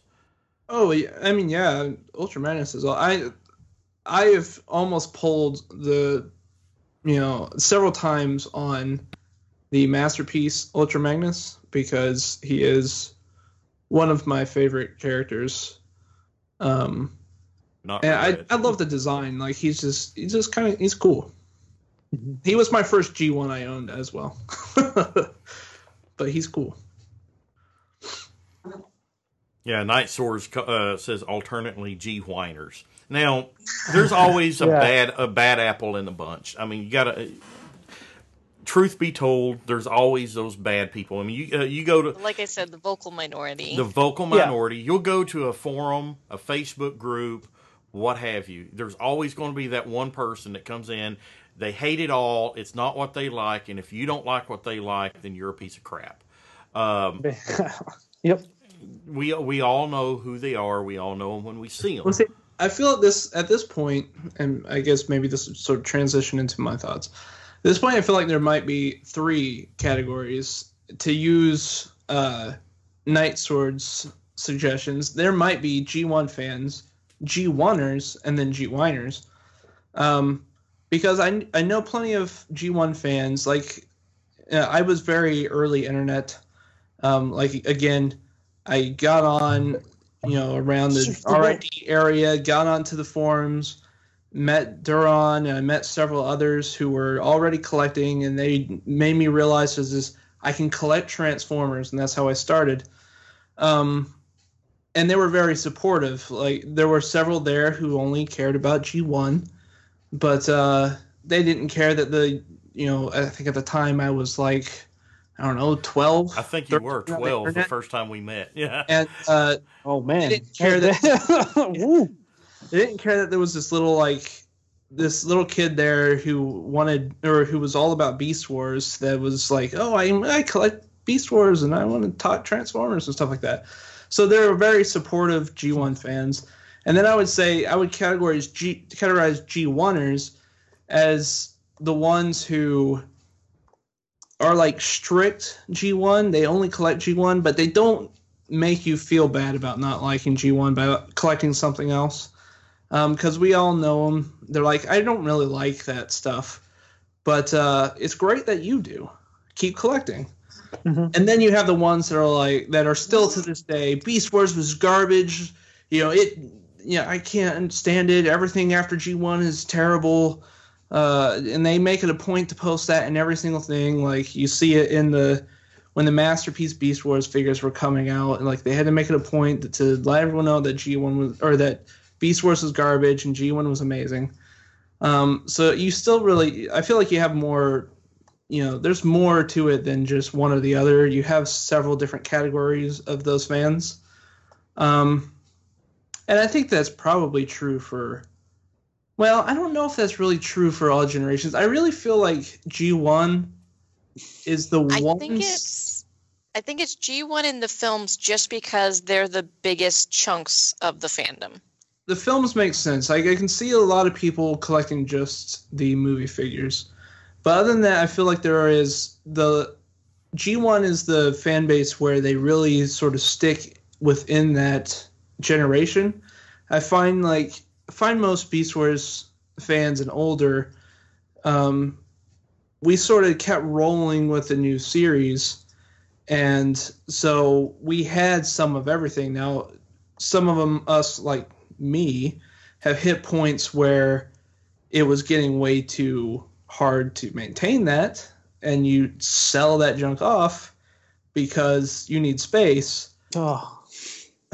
But it's still, you still sort of keep going with it. And I feel like there are G1 collectors that they don't keep going with it, but they are happy that there are still Transformers fans keeping it alive.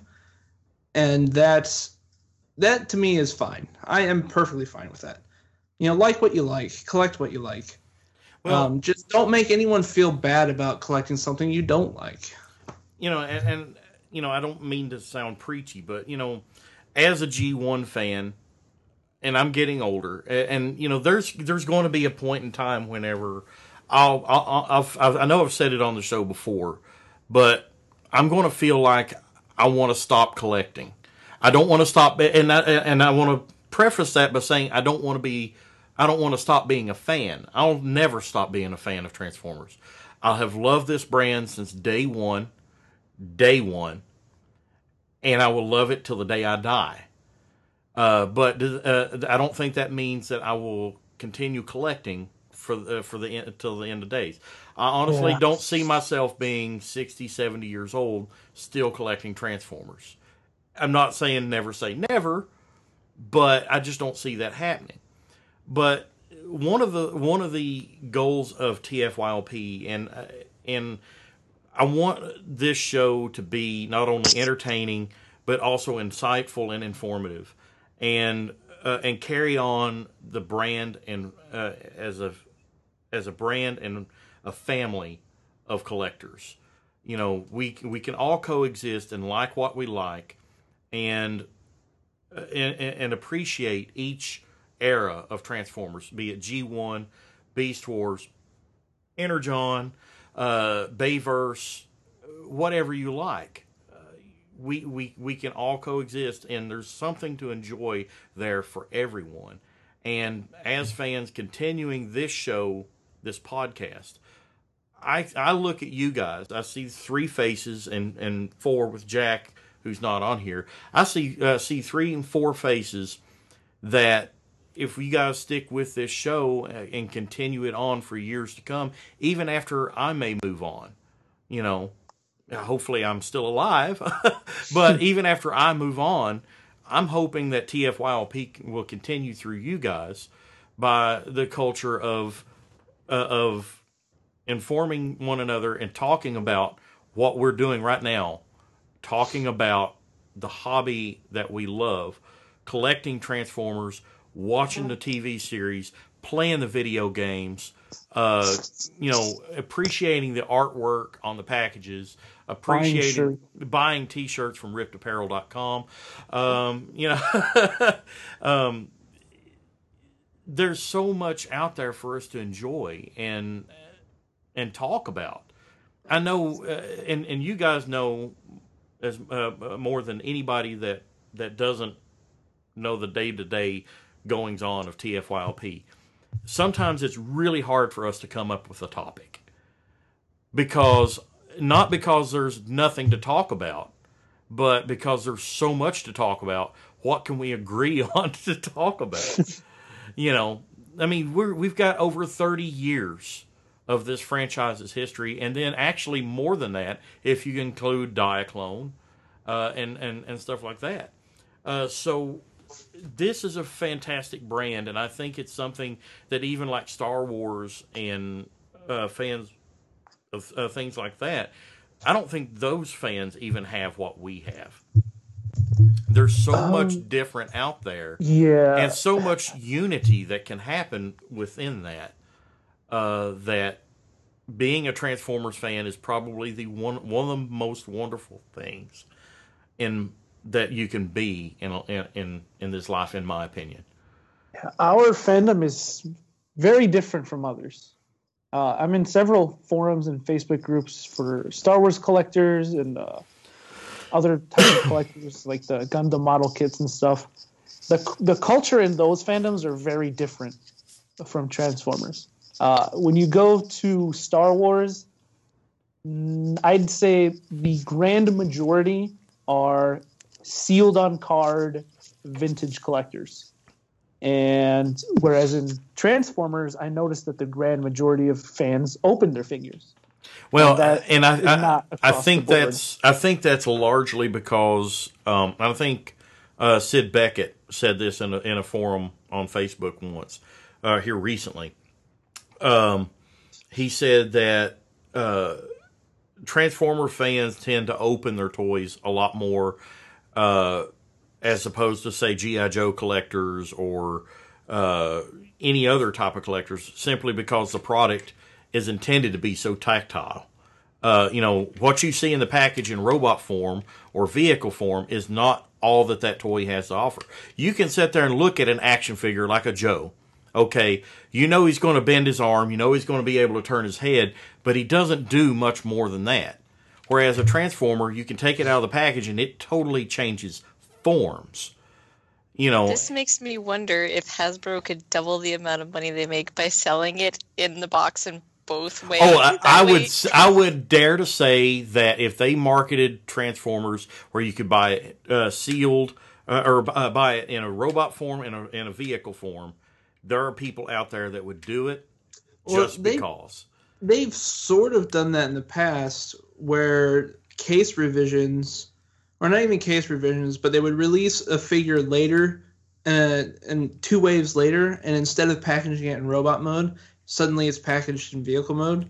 And I wonder how well that did for them. Well, if you notice too, if you notice also, Hasbro typically, if it comes out in robot form or vehicle form, the Takara Legends or Takara version of it usually comes out packaged in the opposite mode. Not always, but it does sometimes. It's for example, the Titan Returns Brainstorm comes packaged in robot mode, but if you get the Takara Legends Brainstorm, it's packaged in vehicle form. Different paint apps, different looks. You know, I mean, I wish it wasn't too expensive in the American, markets to do clamshell packaging, or not so much clamshell, but the shells that are inside the box. A lot of the G1 or a lot of the Japanese figures have. It's so nice to be able to have those boxes and be able to put them back in and close that shell around it, and then stick it back on the shelf, and still enjoy it. And still enjoy it in the package, yet be able to take it out and mess with it if you want to. Yeah, I very much would enjoy that with my figures. But like he was saying with how the thing I've always found amazing about the Transformers fandom, or in collectors in general, and I don't feel like it's not a common thing in other fandoms, is just the fact that we can support a third party market for third-party Transformers. I don't think any other fandom has to one. the official ones. Yeah, is there any other fandoms that I know do that there's a small TMNT third-party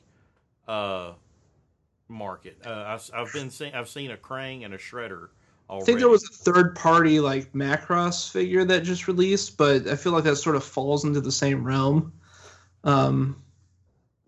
as Transformers. Well, I don't think there's one that's the same scale. No, as Transformers. I honestly don't. No, definitely I don't think so. I don't really think so. And Transformers really lends to that, simply because within Transformers, there's also so many different aesthetics you can cater to. You have the third-party companies and official that will either cater to the toy aesthetic or the animation aesthetic, or both, or somewhere in between. There's even a third-party company out, or a couple third-party companies out there that maintain what in the holy hell? Yeah. At first, I thought that was a really big kickback with those wings up there. I love this. This is the first third-party figure I bought for myself. Beast Guerrera. It's awesome. The Perfect Effects Beast Guerrera. Oh, it's so racist name. But you've also got the third parties out there that do like the Fall of Cybertron, War for Cybertron video game aesthetic. You got the Planet X that did all the Dinobots in the Fall of Cybertron aesthetic. That's phenomenal. Had to hold myself back because I really want that Triptychon. I don't want to spend $300. I've held it in hand. It hurts. It hurts to hold. Yeah, I've seen it in hand too, and it's gorgeous but very spiky. Let's kind of wrap this up here, guys. What are your final thoughts? Any other key points that you would like to look at or talk about real quick as younger fans in the fandom? You're gonna have to repeat that. I was chatting on the YouTube chat. Wrapping it up, what are some important things that you would like to point out as being a younger fan in the Transformers fandom? As a viewpoint or something that you notice that maybe us older collectors don't notice? Well, I think we've reached the point where the passing of the torch is now a thing. You know, I feel bad. I made Aaron Archer feel old at a convention when I was like, yeah, you know, when you were designing Armada, I was like 7 and now I'm in college. And but I really think, you know, the title of this episode, what did you say, The Next Generation? And that's it's true. It's going to be up to our kids. You know, it's going to be up to us to keep the fandom going and to keep the brand alive, really. Because this was something that concerned me with the Last Night release was the amount of stuff that is at retail is very little. The amount of real estate that we're getting is very little. So I think it's really up to younger fans to bring in the newer generations. Well, but I think at the same time with the whole, you know, retail being so understocked, at the same time, online retail is bigger than ever, and I think that's really the big thing that's killing it. Yeah, I was gonna say I think it's an inverse relationship where one goes up and one only goes down because the other one is doing so well. And that's I think that's largely in part because it's so difficult to find the toys that you want at retail anymore. If you find one, you're like, oh wow, you know, I feel lucky that I found this, but I got it online a month ago. You know, well, there's gonna come a time where, you know, how we reminisce about Blockbuster. There's gonna be a time where we reminisce about toy aisles. Yeah. There's going to be a time in the future where the only way to get a specific toy will be online. Mm-hmm. The way that we look at movies nowadays. Well, like already there are online exclusives only, you know. I mean, you can't find it in brick and mortar. You can get it online only. Third-party items, unless you live somewhere like Louisville where you can go to a store and buy third-party products on a shelf at a particular store, the Zone, in Louisville, Kentucky, by the way, or Japan. Yeah, you can't just go into a brick and mortar and buy a third-party toy, but that's an entirely online market, pretty much. You know, and I can see the toys in brick and mortar stores changing so that, for instance, they sell toys in movie theaters now. Really? Which yeah. I have not seen this yet. At least in the movie theaters near me. But yeah, basically as you're going up to the concession stand, you know how sometimes they'll have the food right next to you, like the little candy and the packaging and stuff. The last time I went in there, they had like pop figures and I think action figures from like the Power Ranger movie and stuff like that. And that's a way for the movie theater to make money, and it's a way for the parents, you know, to for those whiny kids or whatever, be able to take care of them for the movie. Those damn pops brought so many action figure collectors. Well, so what I'm getting at is I could definitely see like the toy market becoming a lot more localized, I guess would be the word, in brick and mortar stores or in just real life buildings in general. And I think that we might see somebody's beating on their take keyboard. up a lot less time. You hear that? So yes, very loudly. Yeah, like Sorry. how we're used to a wave being on the shelf for months at a time. I could see a store only carrying, say, the movie theater toys for like 1 month, that the movie, like, you know, 15 days before the movie comes out, 15 days after the movie comes out, and then that movie is gone, and then that shelf space gets turned onto another movie or something else, some other toys. So I'm going to school right now for like marketing and stuff. That's what I'm focusing on, and that's something that I've noticed is how the toy industry needs to really change the way that they're marketing these toys as a kid, to kids. Because I've noticed, like, my youngest brother, who is 3, he likes to watch Rescue Bots on my mom's iPad, and I've bought him a couple of, like, the One Steps. And so like he watches it on the iPad, and while he's watching it, he plays with the toys and recreates the scenes. And I noticed for like the older, like around 10, a lot of them are playing these apps now, like the Forge to Fight, your Clash of Clans and stuff like that. And correct me if I'm wrong, but I think there's a new app, not Forge to Fight, but I think there's another Transformers app that's coming out. And I think in that one, if you buy the toy, you can scan it, and then it. RID has that. It's the entire RID line has had that.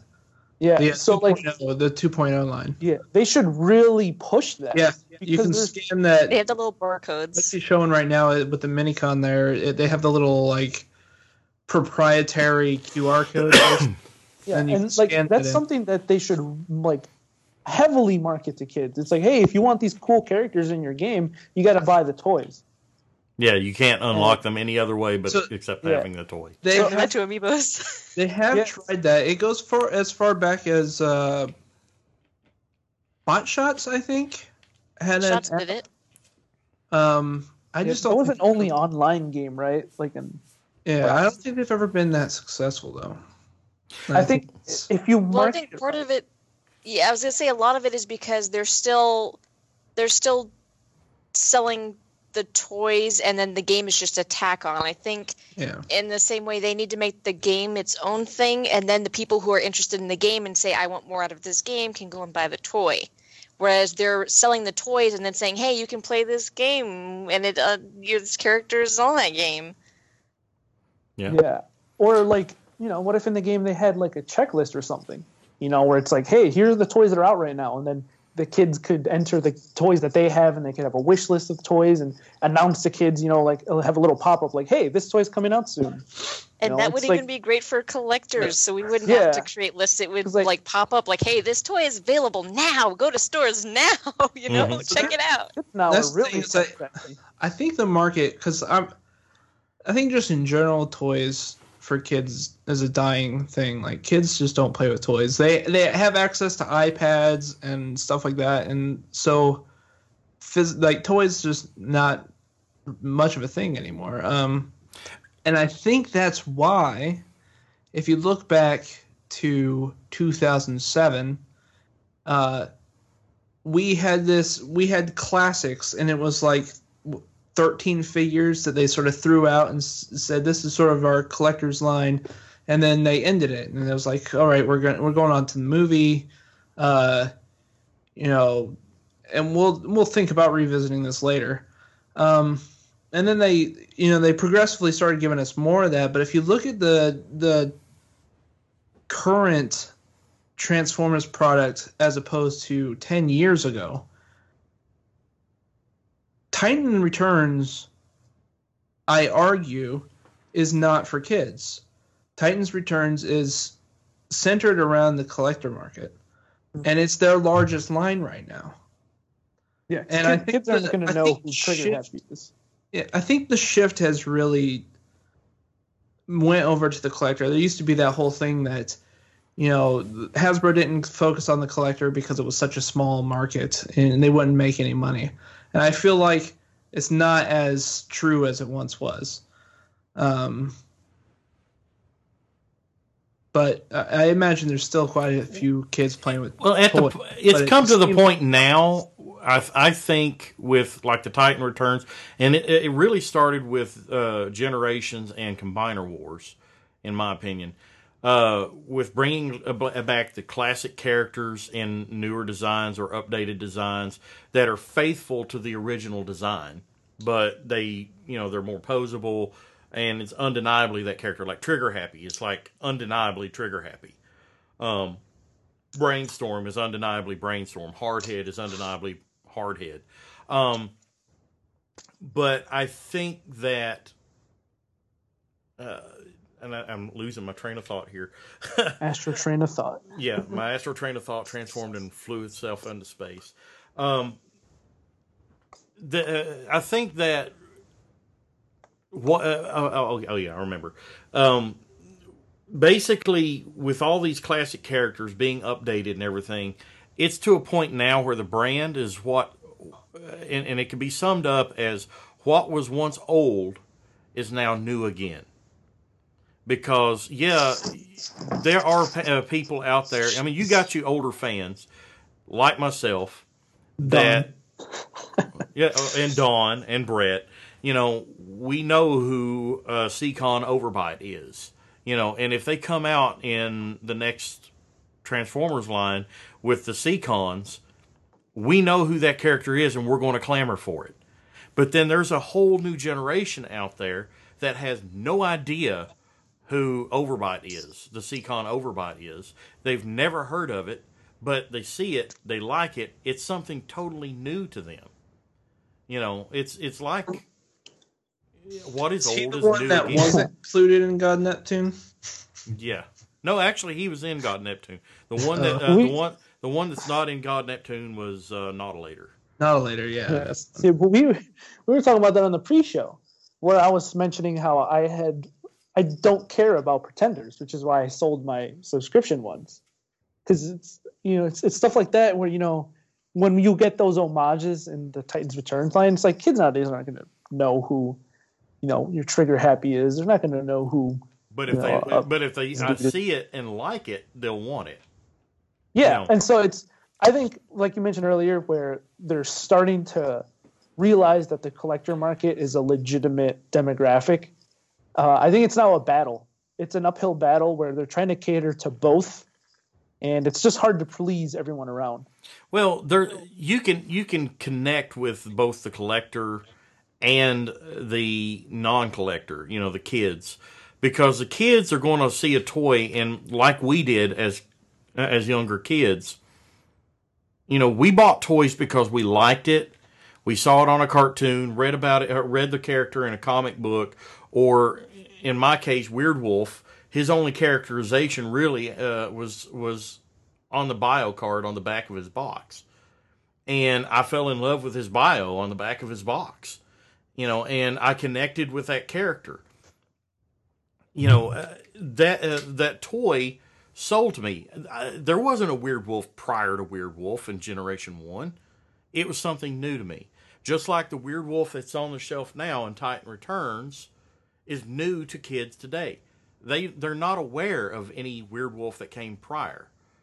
They just like it because now he's Wolfwire. Well, I don't care what you call it. He's still Weird Wolf. But they like it because that's a cool looking robot that turns into a funky yellow wolf, you know. So, you know, and something might click in some kid's head. I really like that toy.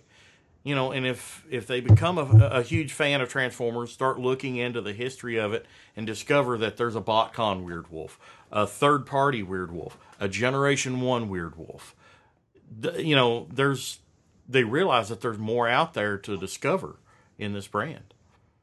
You know, so that's why I'm saying, you know, there for years, it was said that Hasbro was always saying, you know, we're not going to cater to the collector's market. We're not going to come out with these.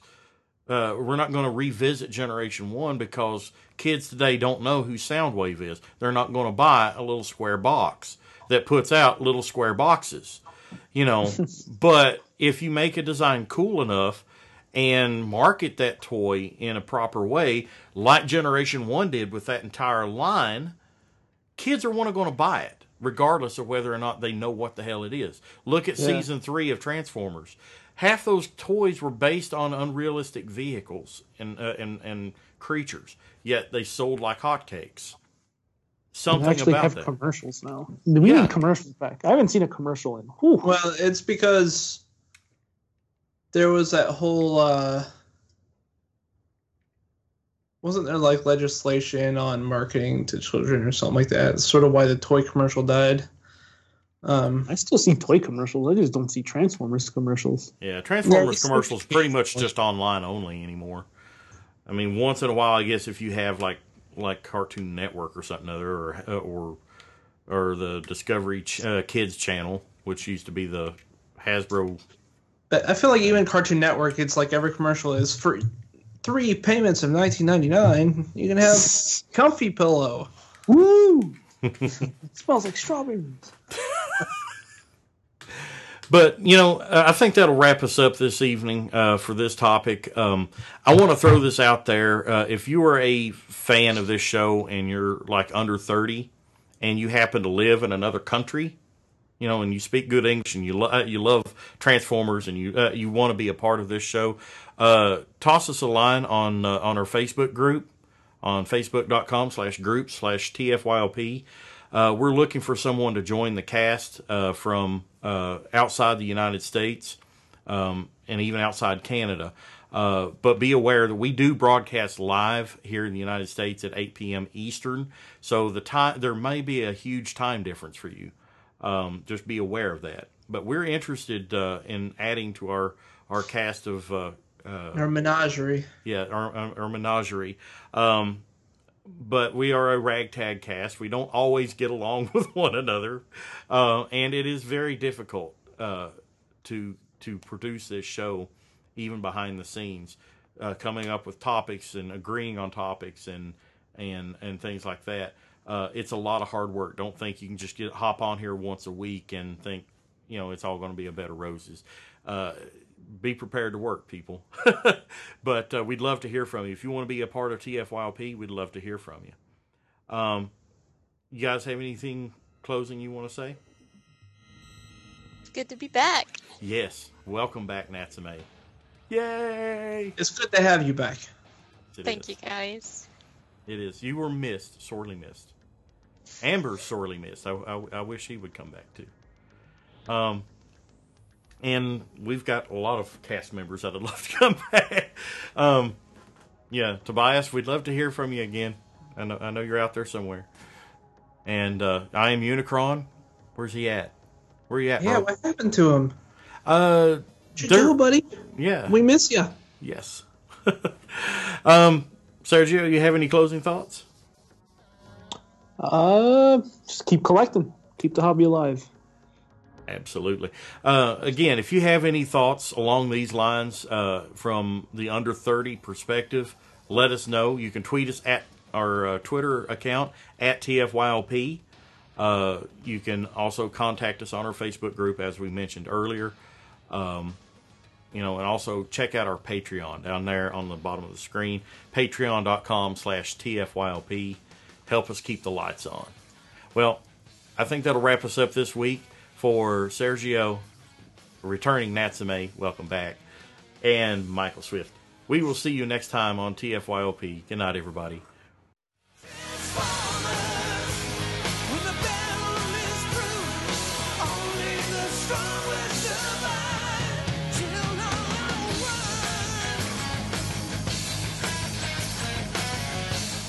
one. This has been Transformers for your listening pleasure, a presentation of tftalk.net. We'd like to thank you for listening and ask that you please rate us on your favorite podcast outlet and share us with your friends. Be sure to follow us on Twitter at TFYLP. Email us at podcast@tfylp.com. This is Paul Lighting, and on behalf of TFYLP, we'd like to thank you again for listening. And we hope you'll join us next time for another TFYLP.